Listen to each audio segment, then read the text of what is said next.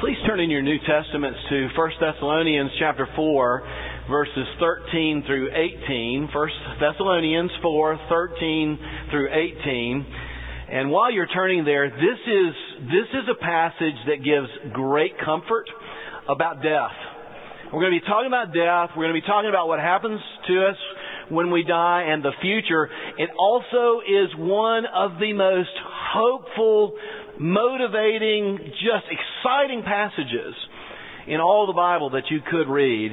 And I'd like for us to stand this morning just for fun. Let's stand as we read, and I'll read God's Word to us.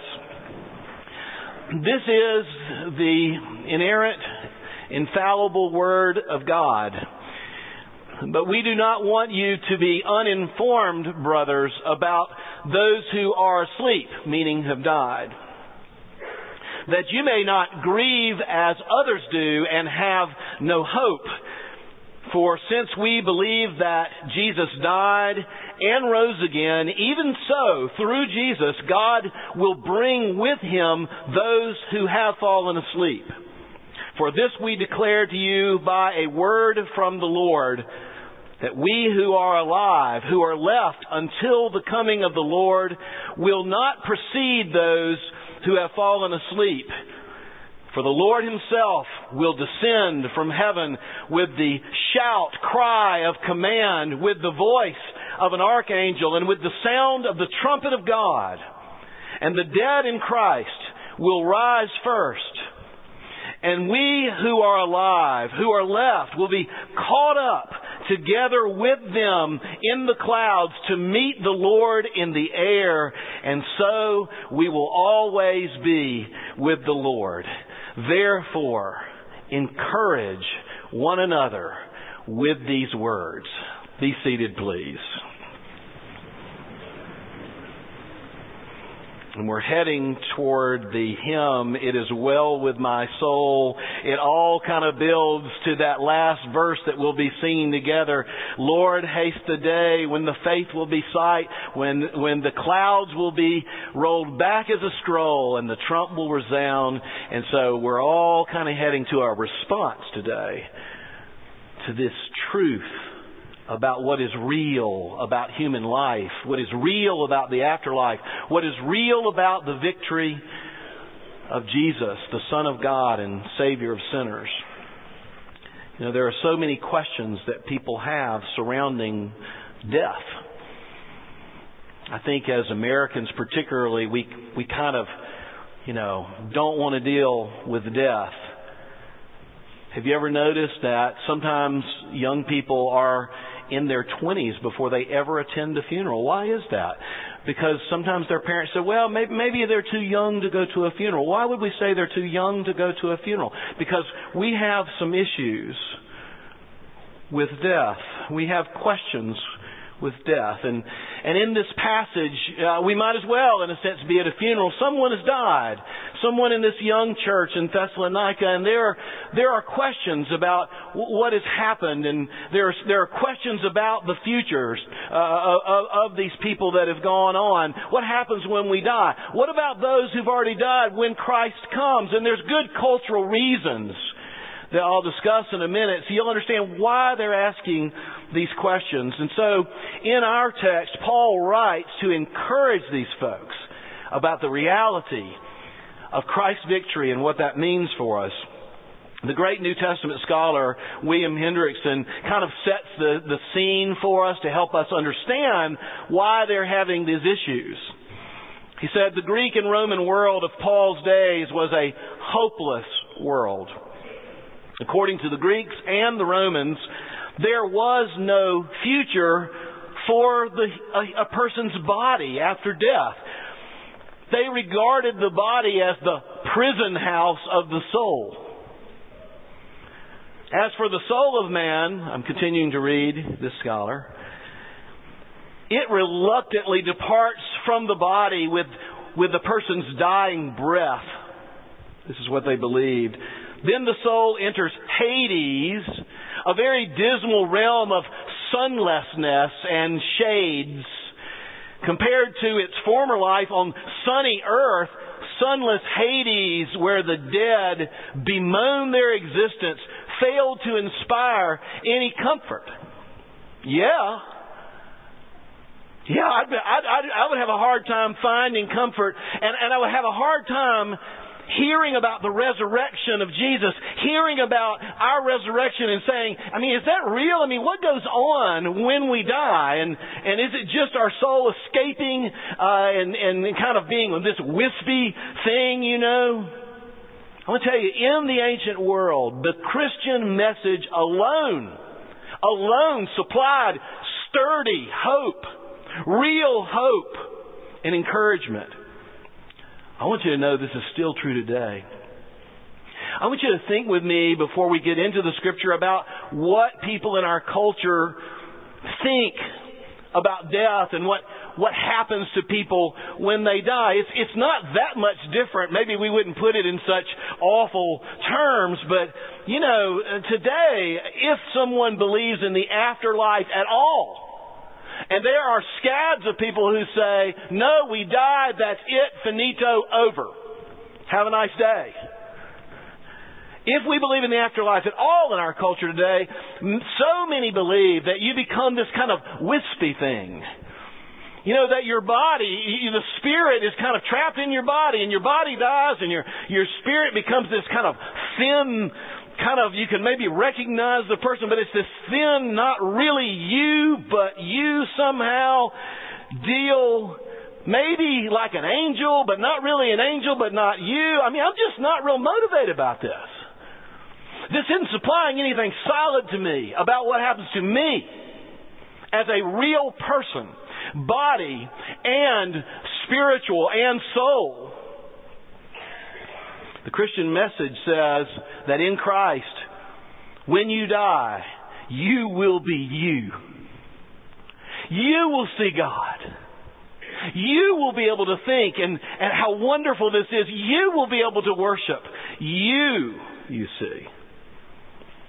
The Christian message alone says that our bodies are a part of how human life was given, and we will, in the resurrection, have real bodies, your body made new.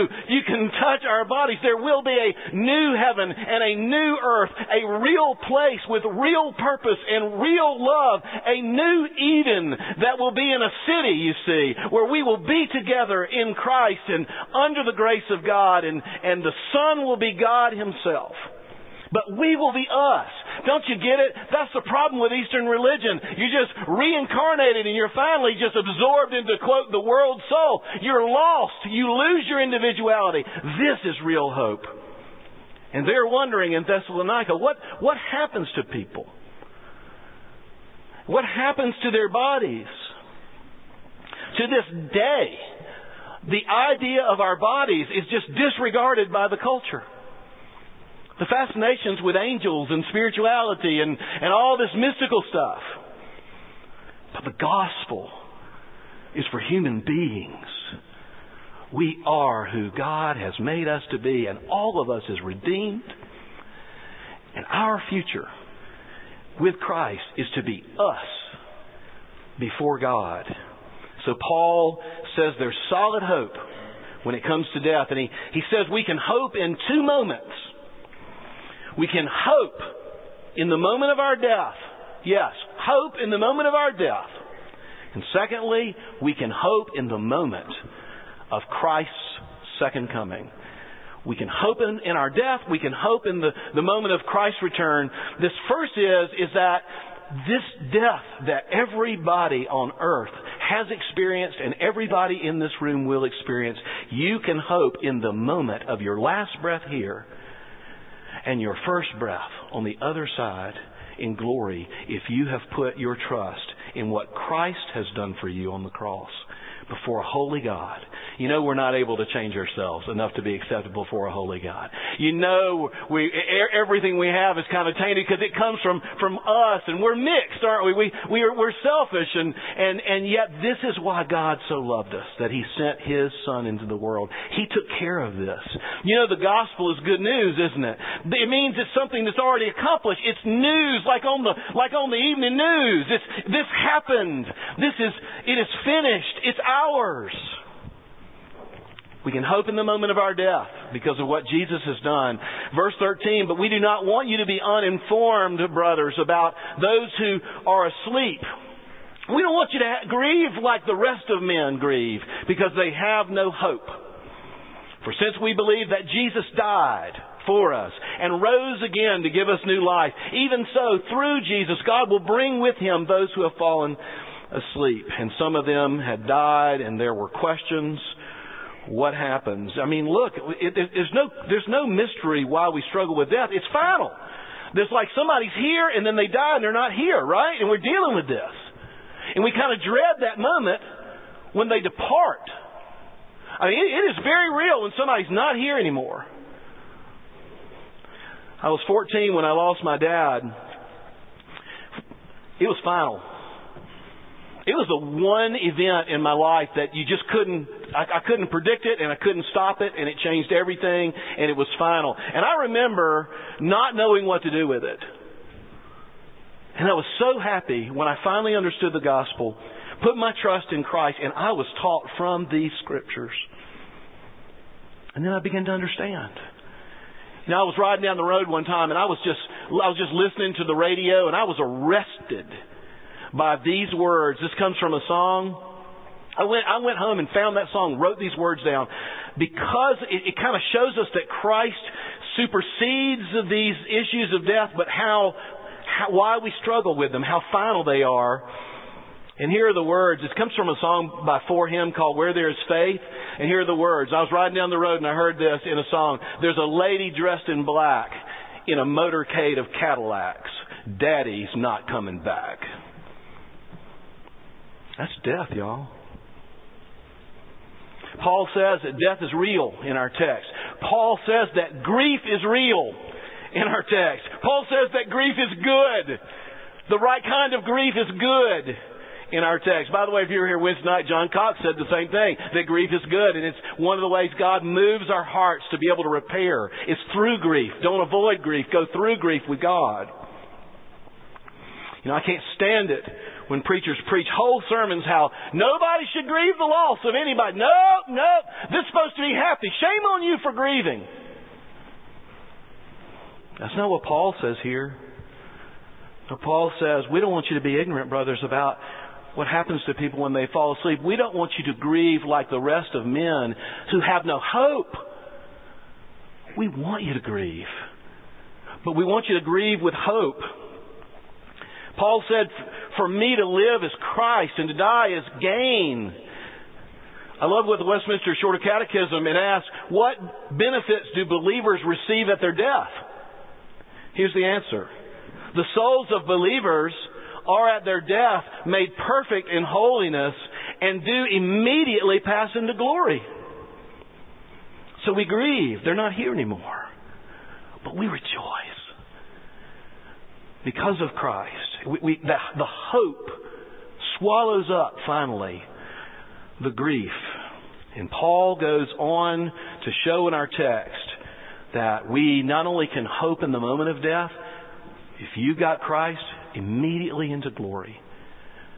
But he says you can hope also, secondly, in the moment of the second coming of Jesus' return. And this is where it gets so thrilling. We pass into glory. One day, Christ will break in on the living. All of a sudden, you know, time is linear. There will be 24 hours in this day, and a day will turn into a day, and all of this time is linear. And the Scriptures teach us that all of this time, including this moment that just passed, that second right there, including this day, is all heading toward an event. It is when Christ will return.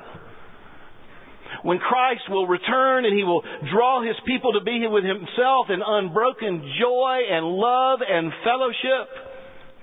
And He will judge both the living and the dead. And He will judge with righteousness. But here's the other thing that we can hope in. This is that part of our hope that since the early church, we've called, quote, the hope of the resurrection. You ever heard people talk about the hope of the resurrection? You read about this in Scripture. Look, the believers in the first century, they were really big on the cross, right? They were really big because God so loved us, He did it for us.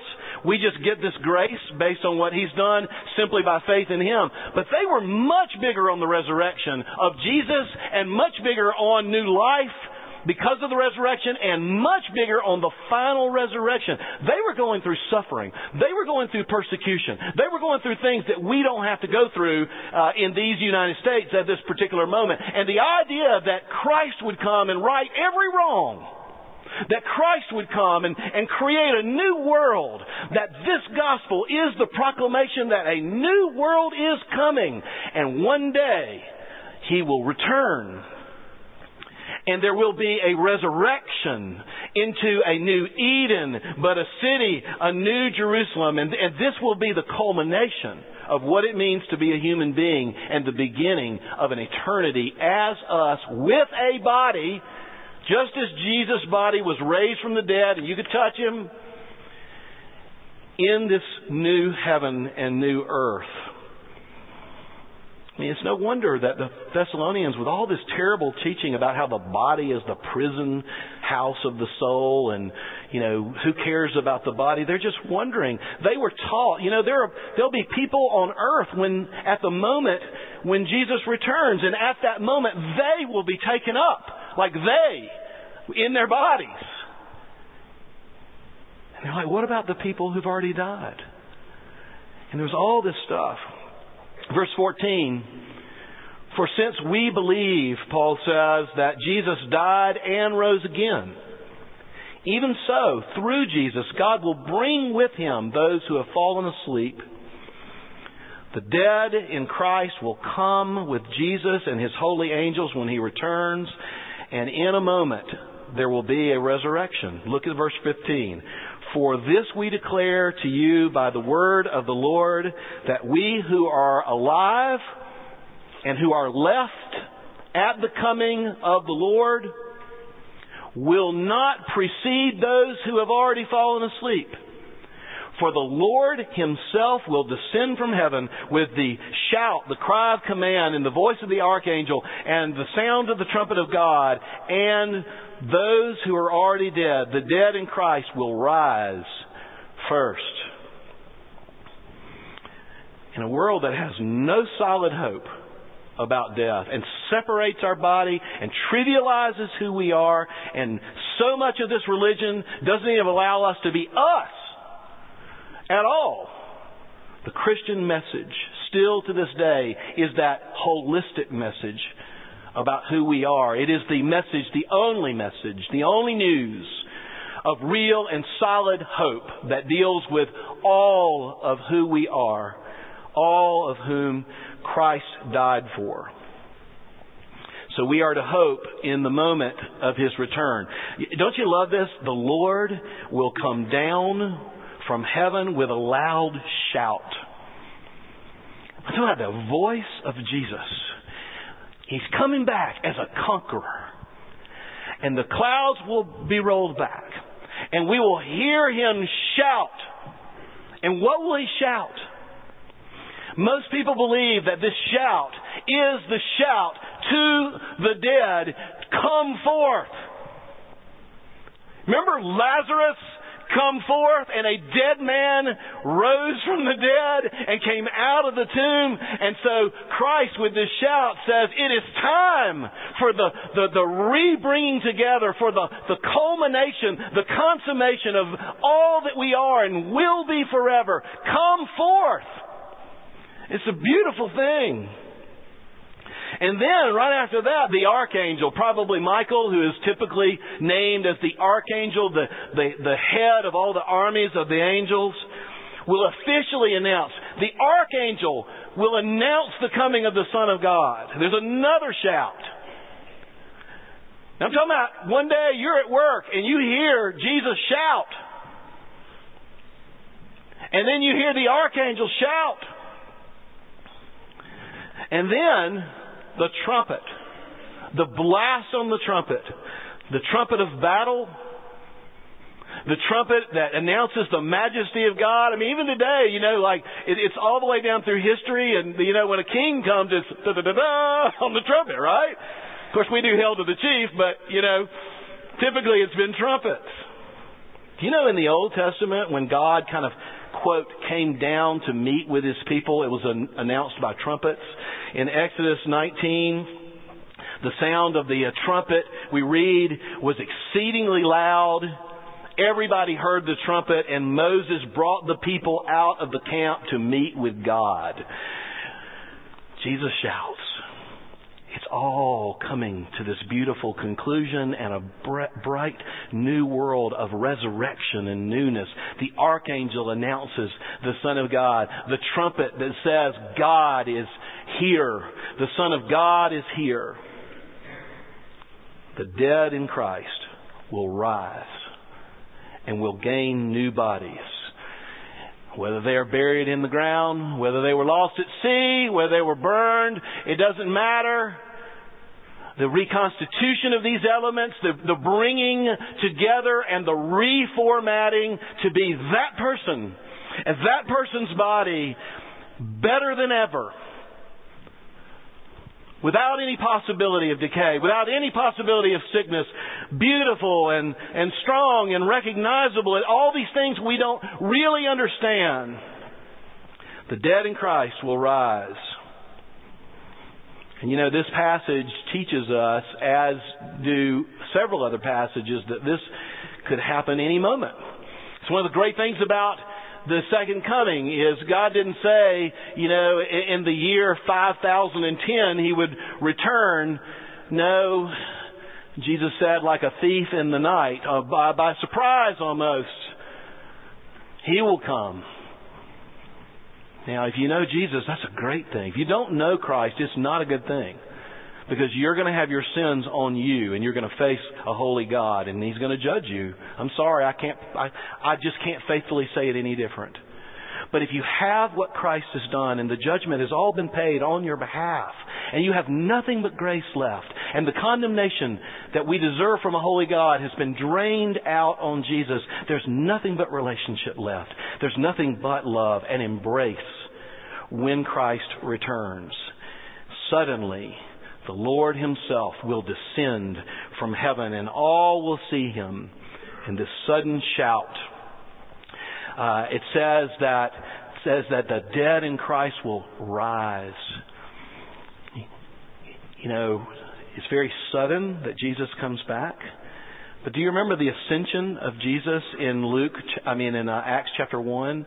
Remember that Jesus ascended, and very slowly He ascended, and the clouds enveloped Him, and the clouds kind of stand for the glory of God, and He disappeared, and He was in the realm of heaven itself. He was seated at the right hand of God. Well, and the angel said, "Men of Galilee, why are you looking in the sky? This Jesus will come back the same way that he went up." And some people think, and it's really cool to think about this, that there's a sudden shout, a sudden trumpet blast, and then a slower descent of the Son of God, like a leisurely, kingly descent, as leisurely as He went up. And the dead in Christ are rising to meet Him. I mean, this is amazing.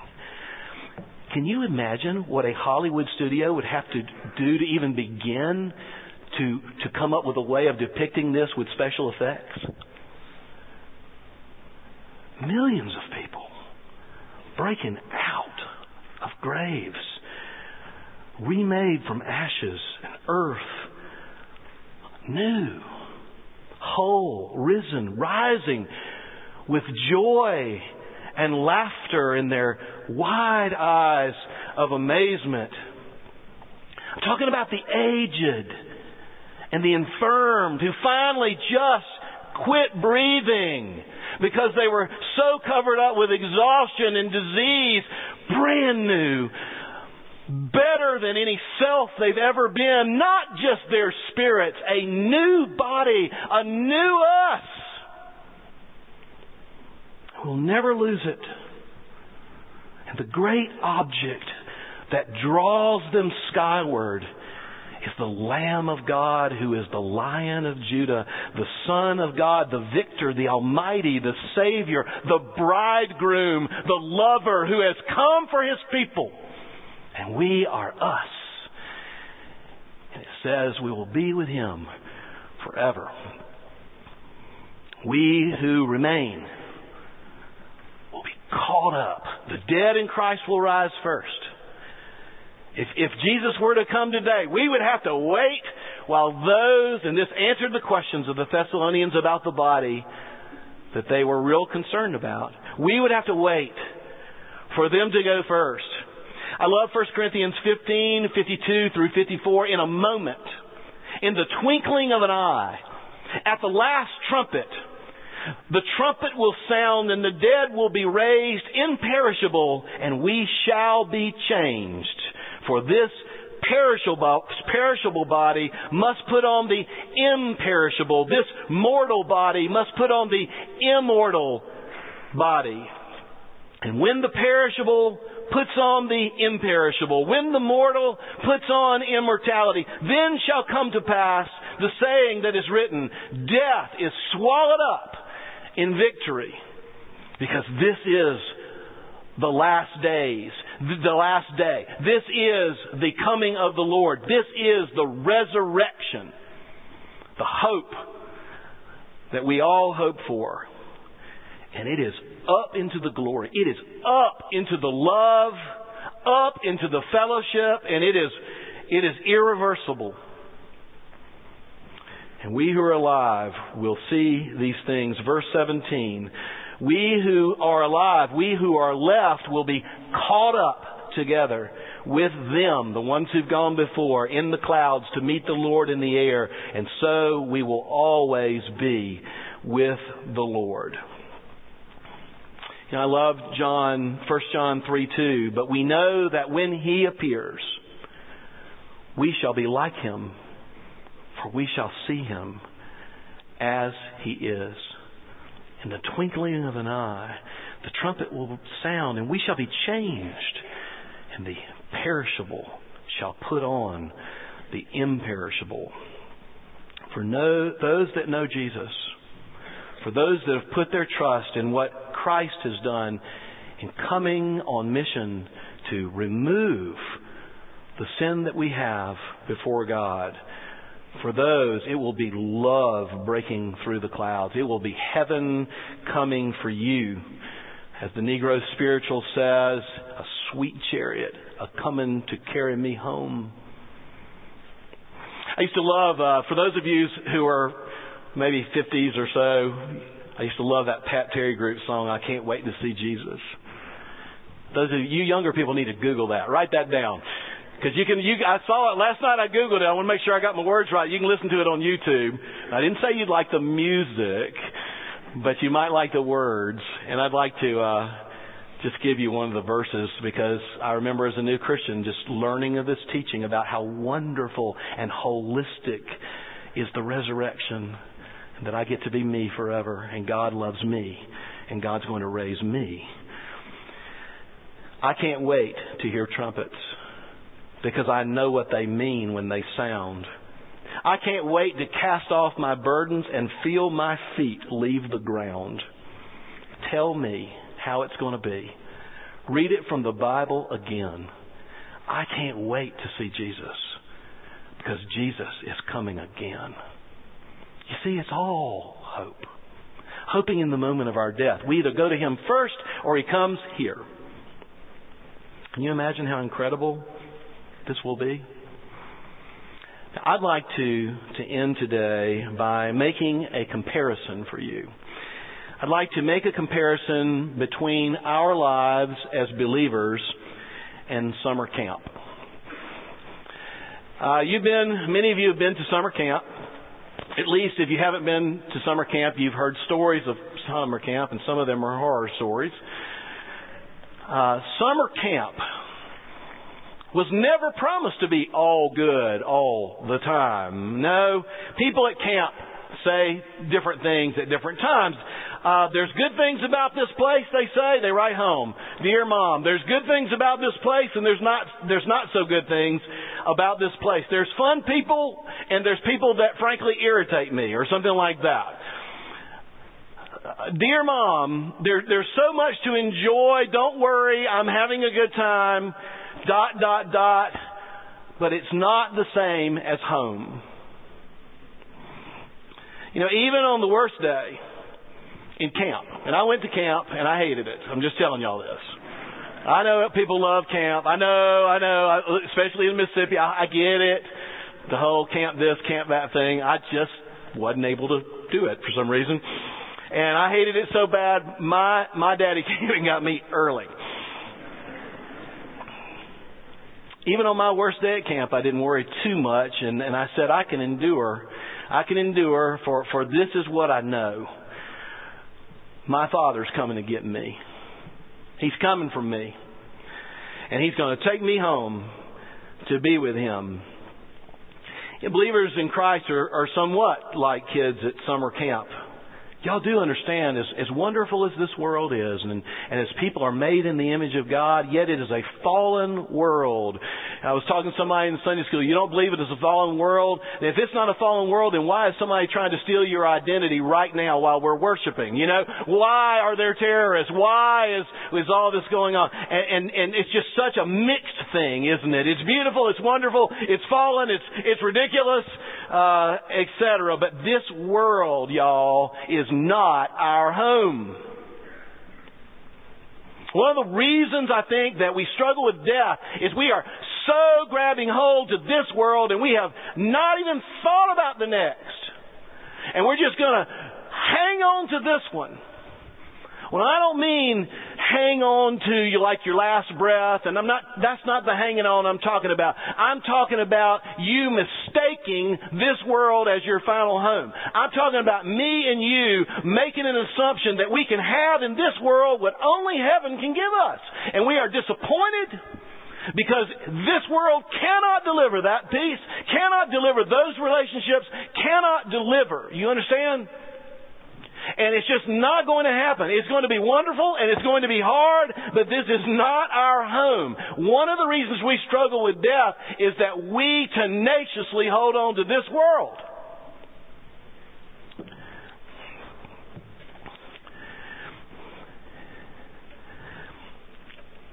We're only here for a specific amount of time. Y'all know that, right? Psalm 139 says that the number of the days of my life were written in your book, O God, before one of them ever came to be. Y'all do understand that, right? And there are wonderful things, there are difficult things. Kind of like camp. There are people who enjoy, people who irritate us. There's a lot to celebrate, a lot to endure, a lot to rejoice about, a lot to be sad about. And it can frankly be pretty tough. But this is the thing we know for sure. The day will come in our lives, the day, just like this morning came, when we will either breathe our last breath on this earth and immediately pass into glory, or the clouds will part and the shout of the Lamb of God conquering the Lion of God and the archangel and the trumpet will happen. And I'm going to tell you something.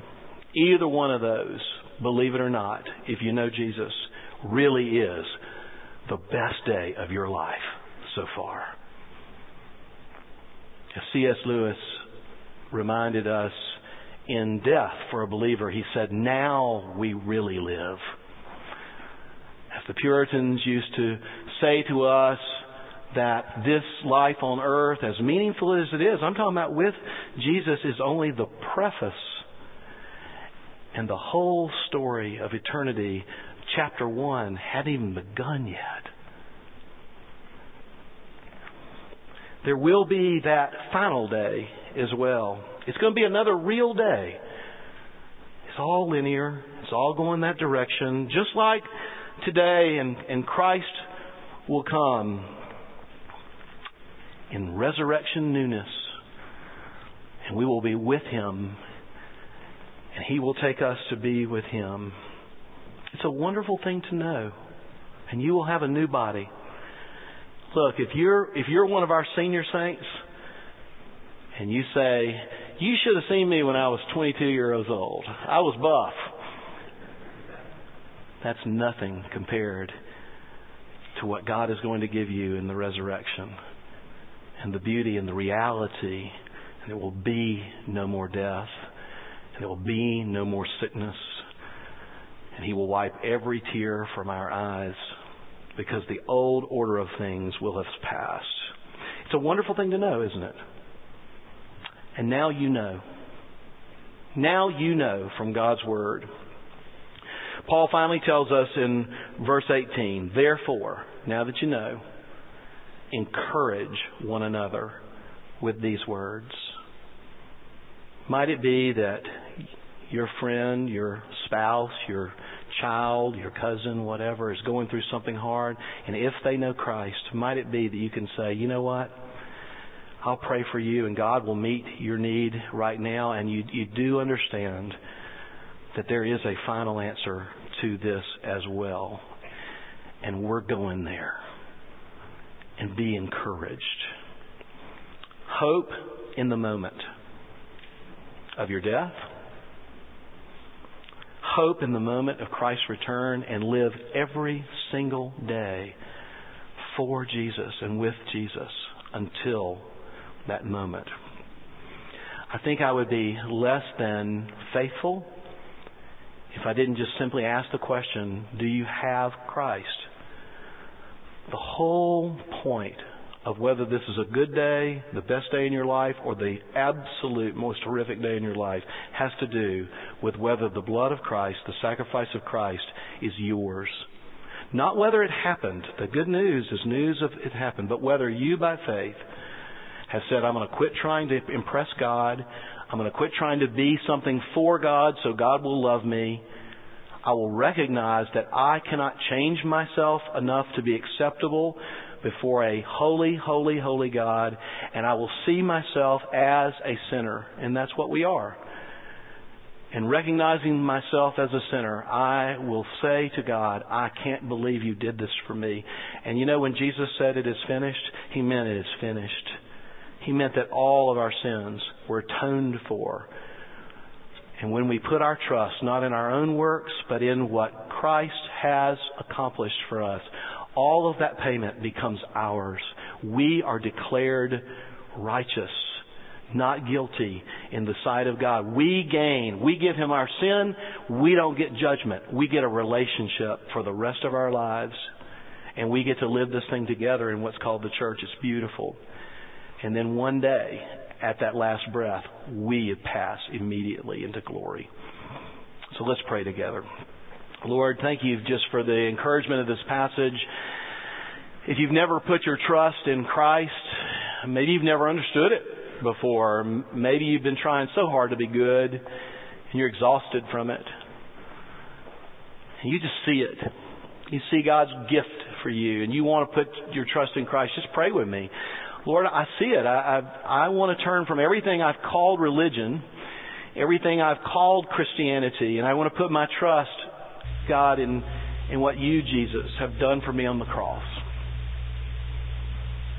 Thank you that even now, you've forgiven me of all my sins forever. Thank you that even now, you've come into my life because of this sacrifice. Thank you that even now, you are my Father, oh God, that you've given me your Spirit. And I pray, Lord, that you would help me to learn and grow. You would help me to understand that you are with us in this life and we have one another as believers. But also that you've prepared a place for us. Lord, there are many of us who've walked with you and yet we're so frustrated in our lives because we're trying to squeeze out something from this life, as wonderful as it is in so many ways, as we are made in your very image. We're trying to squeeze out something that only heaven can provide. Lord, would you allow us, rather than squeezing out life, to love and to give to life? Would you allow us to bring something from heaven, what Jesus has done and the love we've received, and interject that into the world, into the lives of real people? Would you allow us to have a soft heart that says, I'm sorry, when we go off on our own and try to make our own lives apart from your love? And Lord, would you lift up in our hearts the fact, the linear day fact, that you're coming for us. And one day in the resurrection, we will have new bodies as well as our souls, which will have been made glorious and perfect in your sight. We can't wait. Help us to share this good news between now and then. We pray all this in Jesus' name. Amen.